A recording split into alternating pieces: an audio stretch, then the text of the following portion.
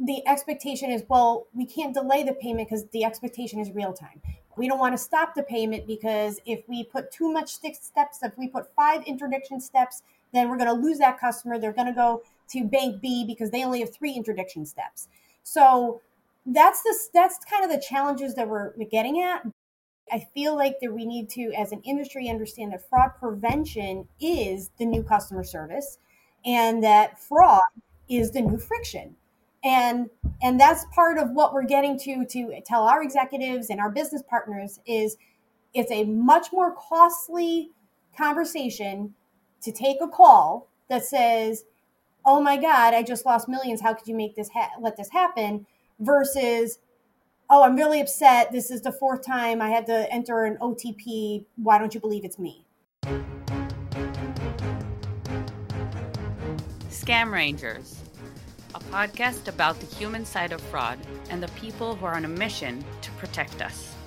I'm your host, Ayelet Bigger-Levine, and I'm passionate about driving awareness and solving this problem.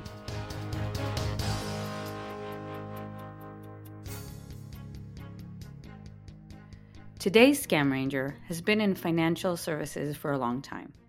Karen Boyer is an SVP Financial Crimes and Fraud Intelligence at M&T Bank, and she's also involved in many industry organizations such as ABA Fraud Advisory Board, IAFCI, and others. I'm really excited to have Karen on today because she brings unique perspectives on how fraud teams should handle online scams and how different online scams are from the traditional new account and account takeover fraud. Hi, Karen. Welcome to the first episode of season 2 of Scam Rangers. So great to have you on the podcast. Thank you. Thank you. It's a pleasure to be here. I'm so excited to hear from you today. I think we often talk about online scams and reimbursement, and I'm wondering what those two things have to do together, fighting online scams and reimbursing customers. So we'll dive into that today. But before we do that, I really wanted you to tell me about your journey to become a fraud fighter. I think it's a really interesting one, and please share it with us. Oh, wow. Okay. Yeah, absolutely. So, as a lot of the fraud fighters that we are, especially in the banking industry, I started off boots on the ground in the as a teller. I was 17 actually, so about 5 years ago, right? So I was in the branches. From there, I went on to operations, a supervisor in the branch and assistant branch manager. I went into back office at that time. I did a lot of reconciliation for branches and ATMs.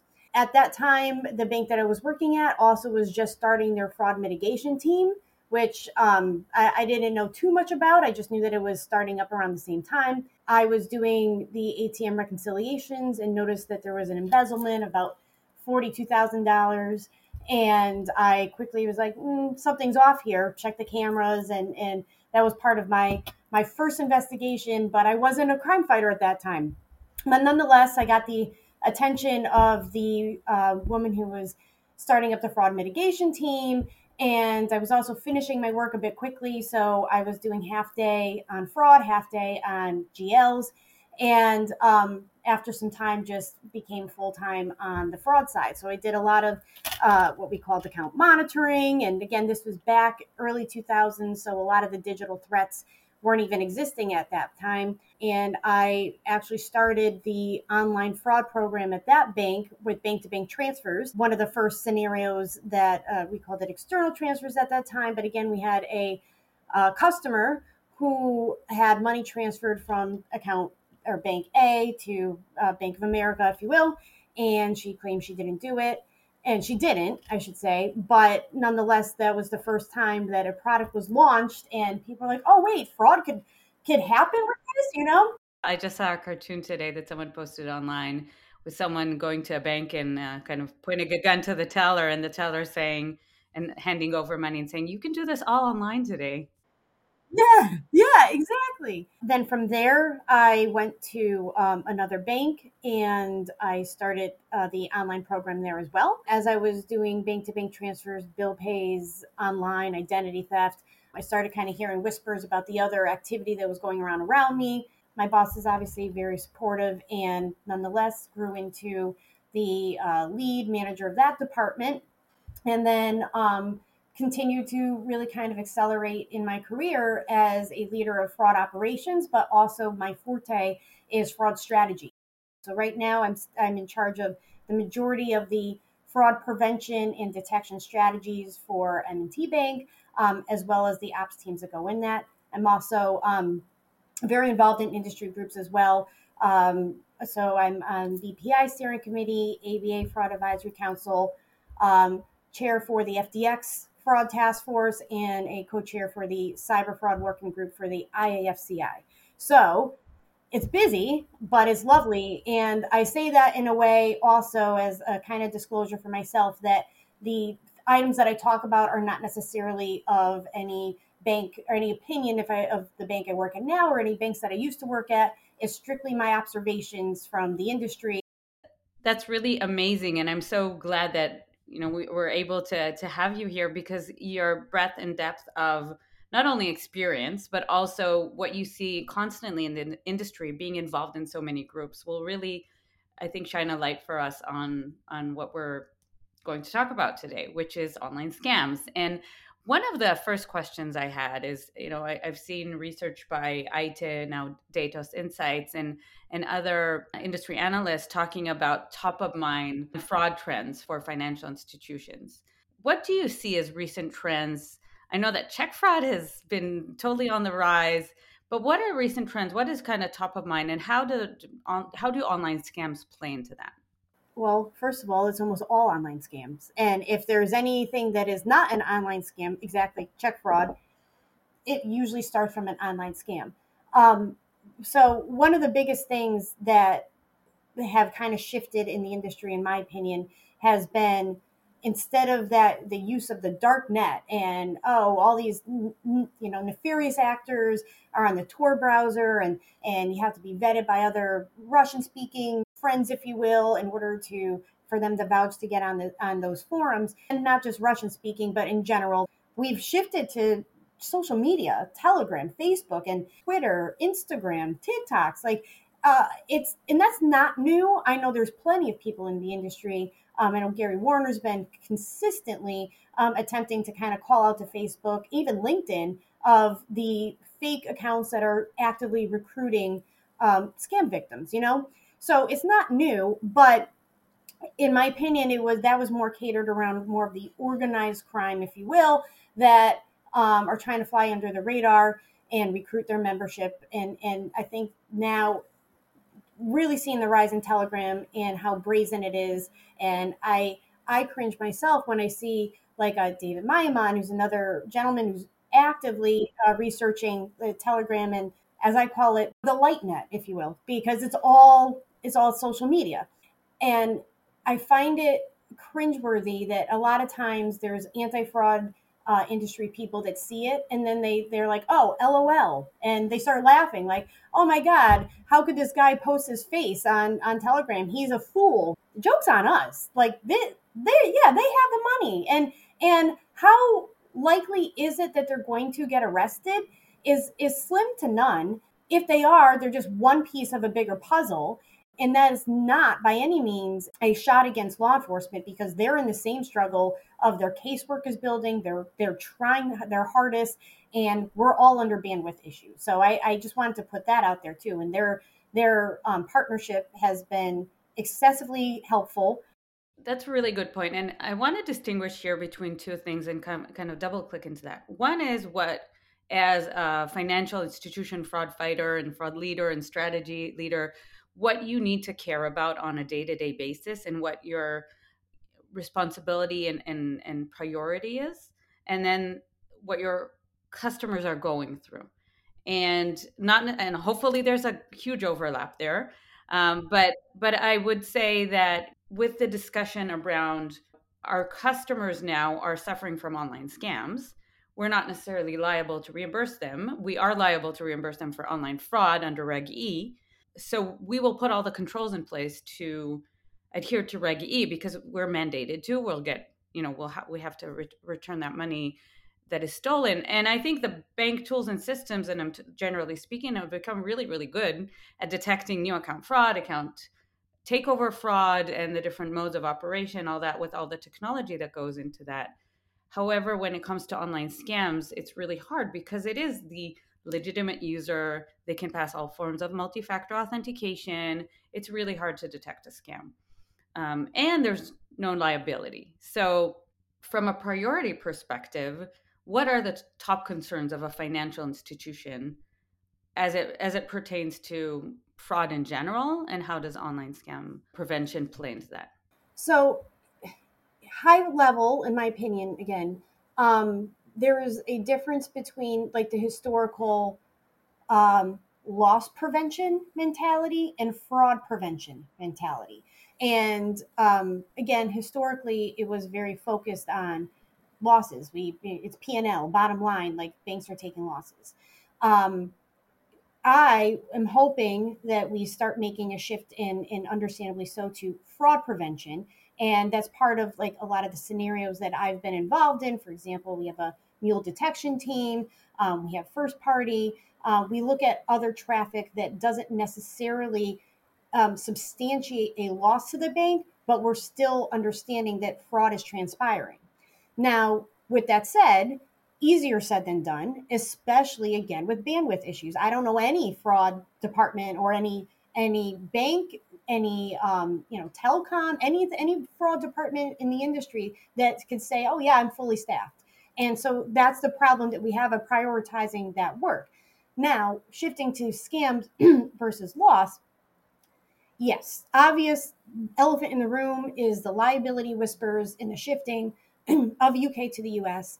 And I don't think that that's unfacetious that that's going to happen. We're seeing whispers about it. We're seeing kind of introductory scenarios, for example, EWS and other issues that are being risen to regulators, and banks are saying, "Hey, we're trying here," and we are.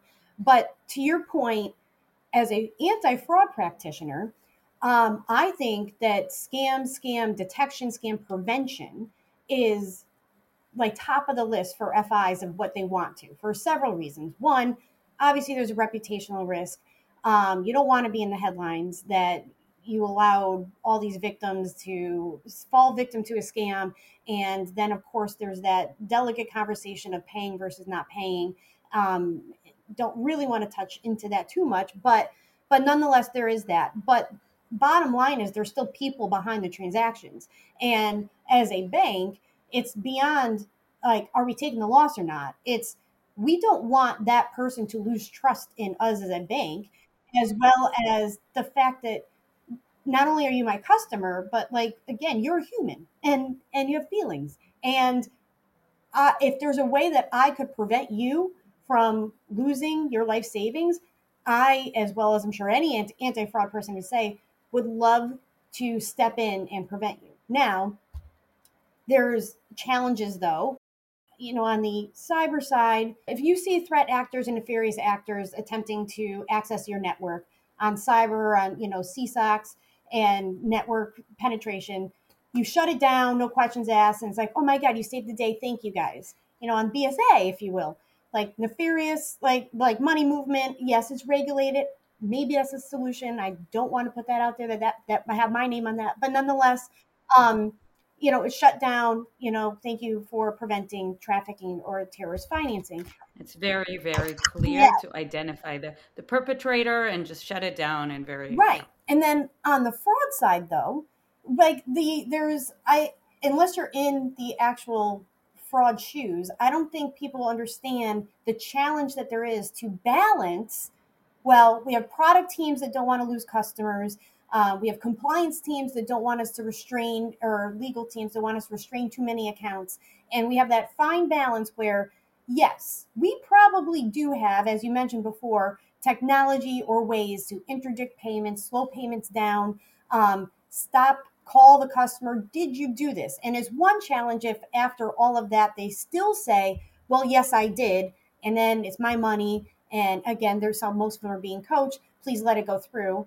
Okay, fine, let it go through, then come back and worry about the repercussions of, well, you should have known. There's that scenario. But then there's the other scenario where even if we can interdict a payment to the point call the customer, say, hey, I think you're being scammed. And let's say it's a success story. That's great, but we're still balancing that with product teams where the expectation is, well, we can't delay the payment because the expectation is real time. We don't want to stop the payment because if we put too much steps, if we put 5 interdiction steps, then we're going to lose that customer. They're going to go to bank B because they only have 3 interdiction steps. So that's kind of the challenges that we're getting at. But I've said it a couple years ago, but it's becoming more and more. Like, I feel like that we need to, as an industry, understand that fraud prevention is the new customer service, and that fraud is the new friction.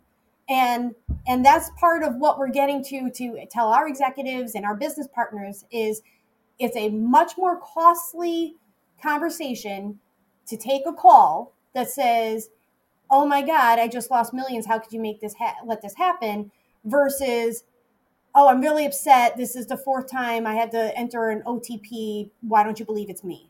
So even though people think that that secondary call is very frictionless, it's the primary call when somebody actually has fraud transpiring in the call that are on their account that I think we should focus on. That's what we're trying to stop.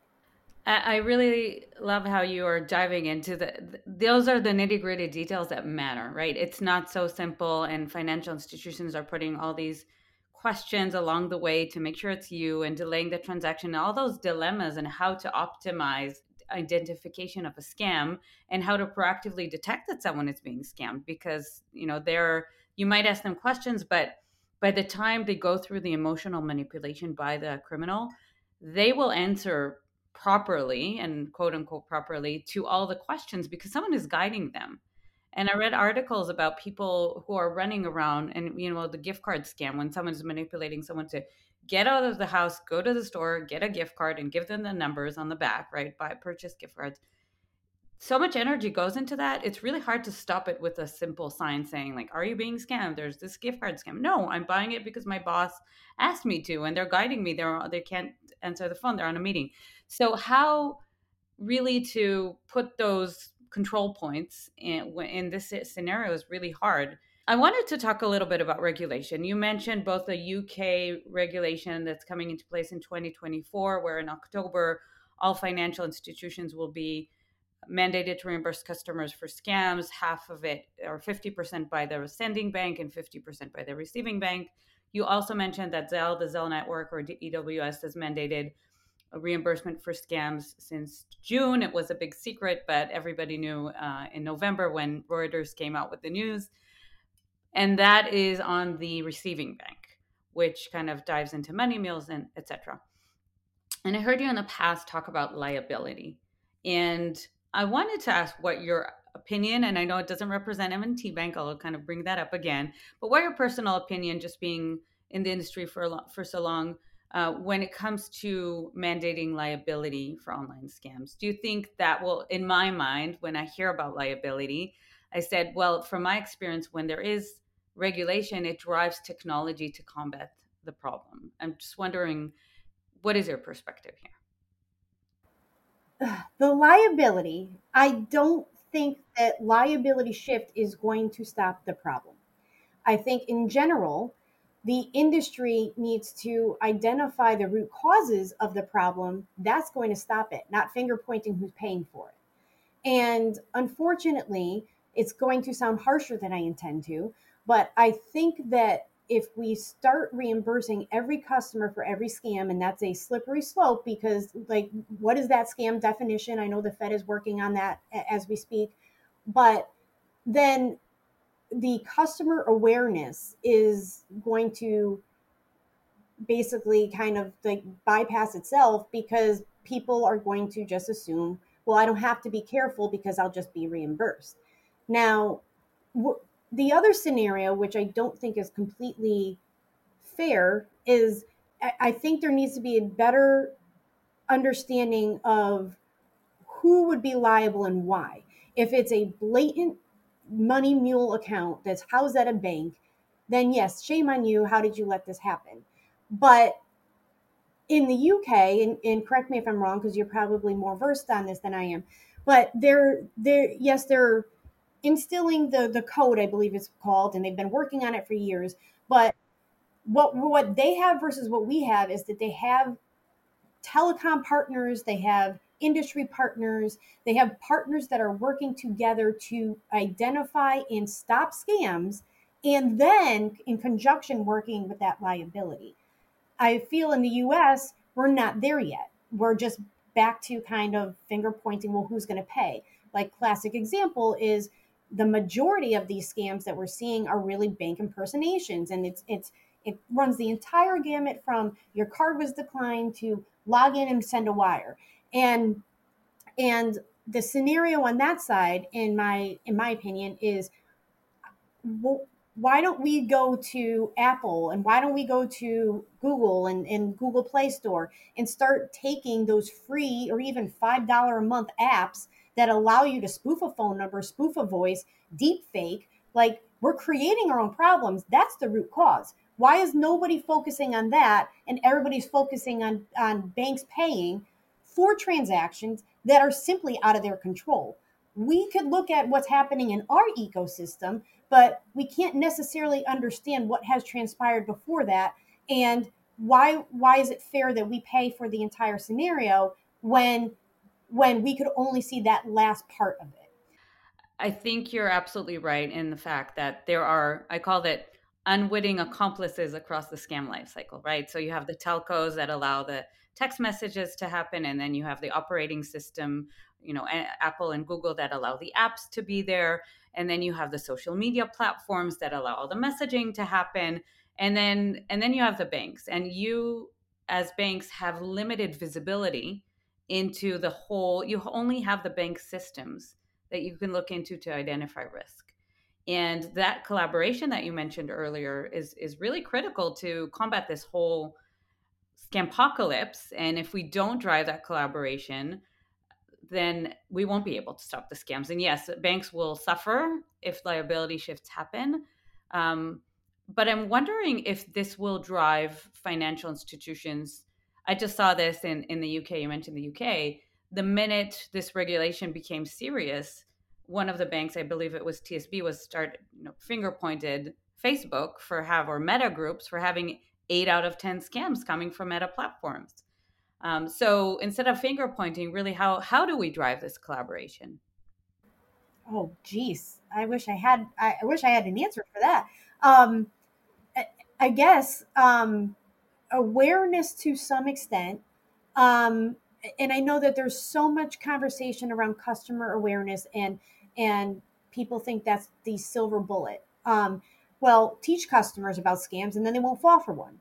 And to your point, I let it before, the problem is when somebody's so involved in a scam, they don't think they're being scammed.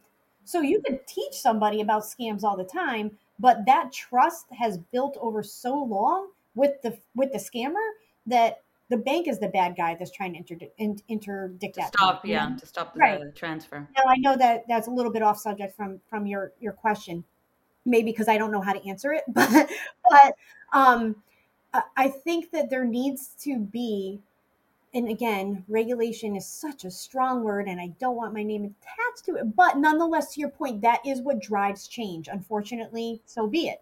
And again, if we're going to be the next UK, then I would hope that regulators understand before pointing their finger at the money movement, that they could understand we need everybody at the table to determine the part the part everybody plays in scams, but also, like, what is that liability percentage?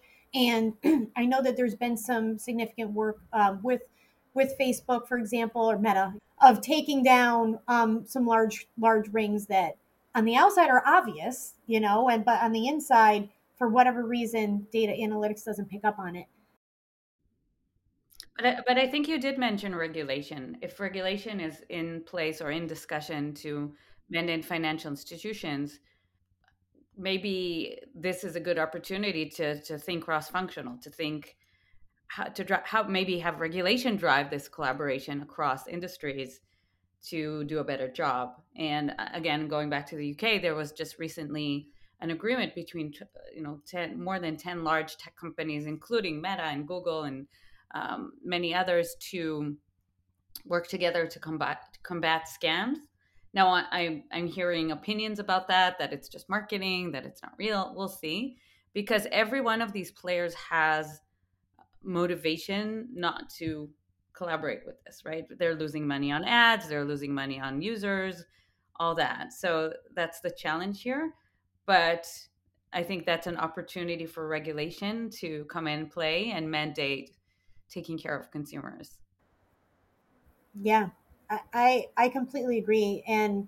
Um, and then I also would hope that the opportunity would be for some advocacy groups, if you will, on the consumer side to understand like a restraint on an account is not necessarily bad if you're preventing or if you're protecting that customer. And then on top of it, it's challenging if that customer doesn't know or doesn't believe, if you will, that they need protection. That's like that fine line of, well, we're damned if we do, damned if we don't. And I mean, I know there was a bank in the headlines that had massive account closures for mule accounts. Um, Kudos to them. But then at the same time, there was another bank in the headlines that was had their hands slapped for restraining too many accounts. And it's just again that balance of how do we get regulators to understand the bigger scope of the problem, and that the ways that we can prevent it are not necessarily disruptive to consumers, they're benefiting them. But again, that's very high level speaking, and I'm not saying that I don't know the logistics of either side of those news stories. I'm sure there's more than what's written out there, but that's a challenge that I see or have seen, not just where I am now, but in the past, and hearing from other banks as well.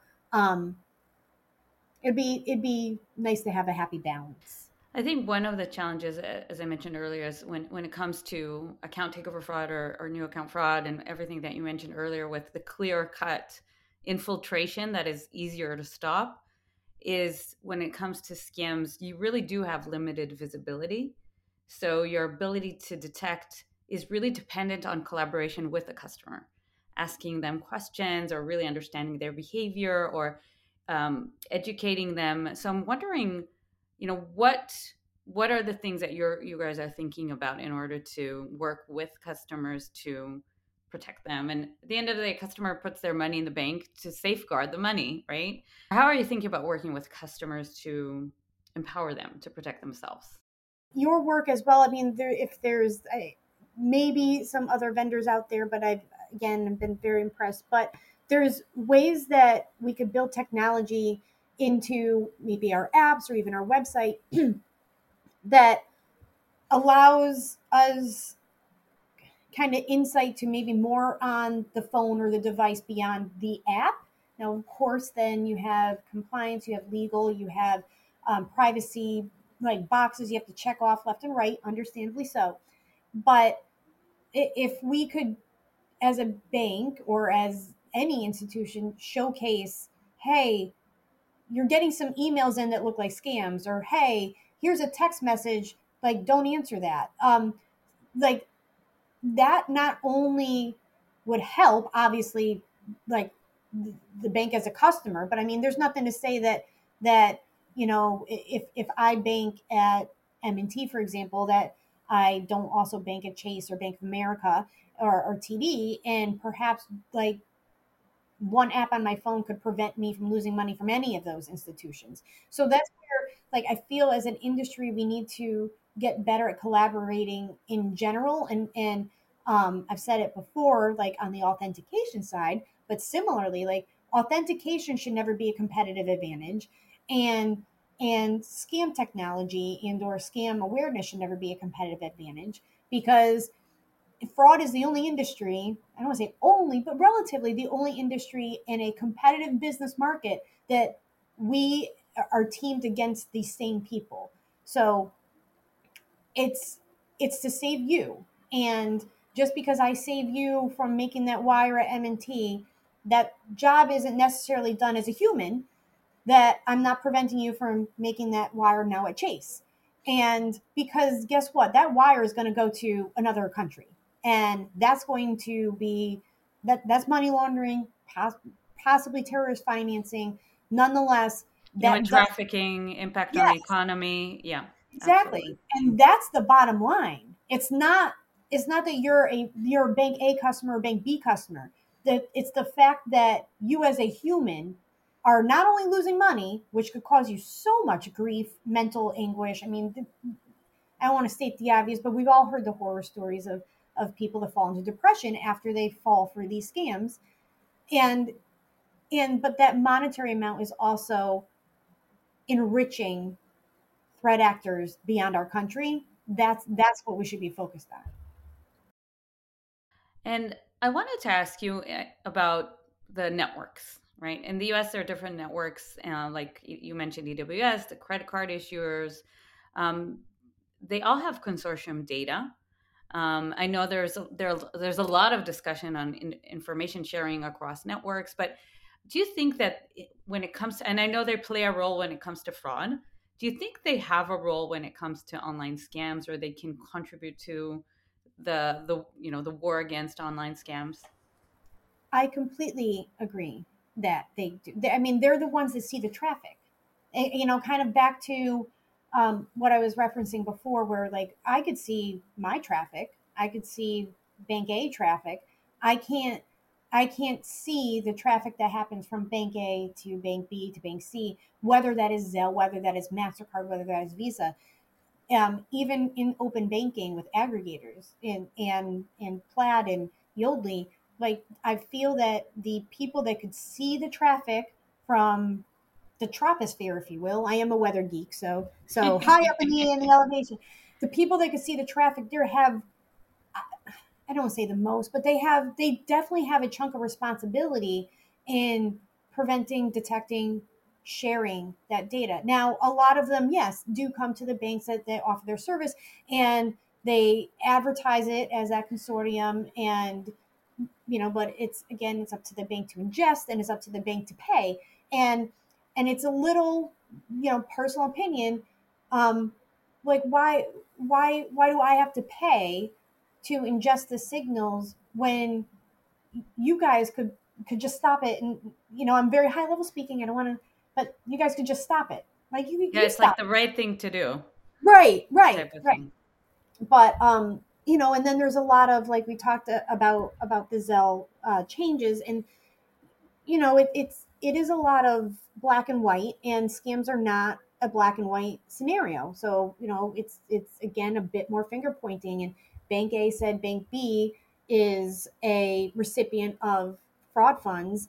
Shame on you, Bank B. But then Bank B is like, well, wait a second, my account is also a victim of a scam. They sent it to Bank C, and so even though they're band-aids to, I don't even say fix the problem. They're band-aids to state that a problem is being addressed. I feel like we need a better solution than that. Yeah. I think that's definitely one of the things that's not getting a lot of attention in the Correct. conversation. It's we talk about who should bear the liability. Should it be banks, and is it the receiving bank or the sending bank? And let's look at the model in the UK. But I really feel that there's not a lot of conversation about who really has the pieces of the puzzle to complete this whole picture, Right. and really stop the masses, not stop case by case, but really stop the masses, Right. and be able to identify this. So, we talked about a lot of challenges, and I learned a lot from you today, and really the nuances that it's a whole paradigm shift from classic fraud detection that is very clear cut. It's really easy to investigate. And I'm wondering, how much does that impact your team or your teams in terms of the time it takes to investigate these very, very cumbersome cases? It's probably a lot more because it's not, is the IP address different? Is the location different? These device different or whatever um, changes that are very clear cut? But it's really, deep dive investigation of, is this first party fraud? Is this a scam? all these questions that you have to ask. How does that change the analysis of scams? Immensely, because to your point, I don't want to say before scams were always here, but like the shift was always kind of like focused on, is this Jane Smith logging into her account? No. Okay, let's focus on how to detect it's not, right? And so to your point, it was very much stop at the front door. Now the focus and detection in general is at the transaction level. That's going to tell the story that that's the scam, not the login, because the login is typically our customer. Again, maybe we could get there with a front door scenario if we have some transparency into what happened prior to that login. Fine, but the shifting in detection again goes from um, front door to living room, if you will, and then um, you almost always have to have that conversation with the customer. And to get really granular how difficult it is, here we are talking about scams that are like, don't believe anybody that calls you pretending to be the bank. You know, I'm again high level speaking. It's like, so hey, there's a scam going on that says, hey, I'm Karen, I'm calling from the fraud department. I just want to warn you that this is a fraudulent transaction. And guess what the exact conversation is? Like, hey, I'm Karen. I'm here to validate some activity on your account. And so even that's a challenge where we're telling customers on the education side of, we're not going to call you. And again, we're saying we're not going to ask for your PIN. We're not going to ask for your password. We're not going to ask for that. But typically customers just resonate like, banks don't call me. Banks don't call me. And then we have that hurdle that says, no, it really is me. I am calling you. Um, I know somebody probably called you Oh before, my said it was God. me, but Yeah, now it's really me. it's tricky. Yeah. So to your point, the investigation is extensively longer. Now, now there's even that conversation of, I mean, back to as you were saying before. Um, hey, did you do that $1,000 Zelle? Oh my God, I didn't think you did. Let me fill out a claim. Account takeover. Now we're in the scam. It's like, so I know you sent that money. Can you tell me more about it? Who are you talking to? It's a very much longer conversation because first of all, you're trying to understand the order of operations, what happened, for a couple of reasons. One, on the detection side in general, because maybe you can detect that from happening to the next customer, but also for understanding how to navigate the conversation for depending on how you answer it. So we end up essentially being therapists as well, because you don't want to come out like blazing saying, your life's not real, this person's not real. I know you've been married to them for 3 years and who am I? But I promise you, you have to navigate it to build that trust in that customer that they've already been built with the threat actor for so long, and you only have a short period of time to do it. And again, that's like a 50-50 sometimes if they believe you or not. Now, hopefully, out of that 50-50%, sometimes they hang up and they're very angry. And how dare you? How dare you defame my husband? How dare you defame my wife? How dare you call me like that I fell victim for something, because that's why scams are so underreported anyway. People are embarrassed, right? And so there's that fine line that hopefully out of 50% of that 50%, they call back and they're like, I thought about it and you're right. Um, and I, even just from my experience, when even just a couple of years ago, they're like, I sent 50,000, I sent all this, and people don't realize you become their therapist now. I'm not saying it in a bad way. I'm just saying it in a way of time. It's that operational overhead that now you have 10 people on the team that are Right. reaching out to customers and trying to investigate, and they're fraud experts, and they're spending all this time navigating the conversation to get the customer to realize the truth, which is, as you said, psychology. So Yeah. half the team has to be psychologists maybe. It's really tricky. So it is very time. Now I know a lot of banks have invested in like a scam group so that like they're literally fraud therapists.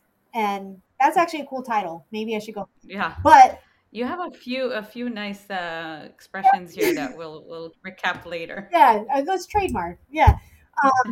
But but I don't think that's far off from what is needed from the way that we're going. And again, that's not about liability shift. That's about being a human. Right. Thank you so much for sharing the complexities. I have one last question.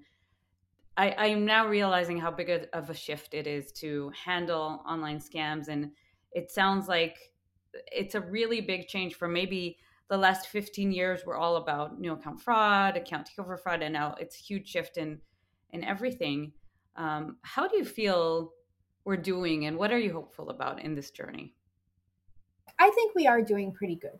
And I'll say that because I've said this before, but like as you referenced, like we came from new account fraud, we came from account takeover, and here we are talking about when the customer is doing the transaction. But in any fraud shop, you can't stop looking at new account fraud. You can't stop looking at account takeover. You can't stop looking at check fraud. So I think as anti-fraud, we've breed to be dynamic, and because you can never stop looking at old fraud, it just doesn't go away. You need to continue to build on, right? And so I think as long as we have a passion for it and a passion for making the world a better place, as I've said before, that's the hopeful part, that you need to have that mindset that it's not about widgets. It's about literally helping whoever's at the other point of the transaction. I mean, even with first party fraud, there if you navigate a conversation, hopefully you could steer them on a better path, and that has happened in the past. I'm pretty hopeful. I don't have silver bullets, still working it out, but I think we're in a good spot. Karen, thank you so much for joining us today. It was a pleasure. I learned a ton. I'm sure our listeners as well. And I'm really happy that we finally did this. But thank you so much. Thank you.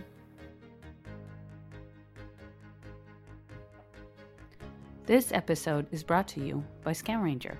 Scam Ranger enables you to empower your customers to protect themselves against online scams. Go to scamranger.ai to learn more.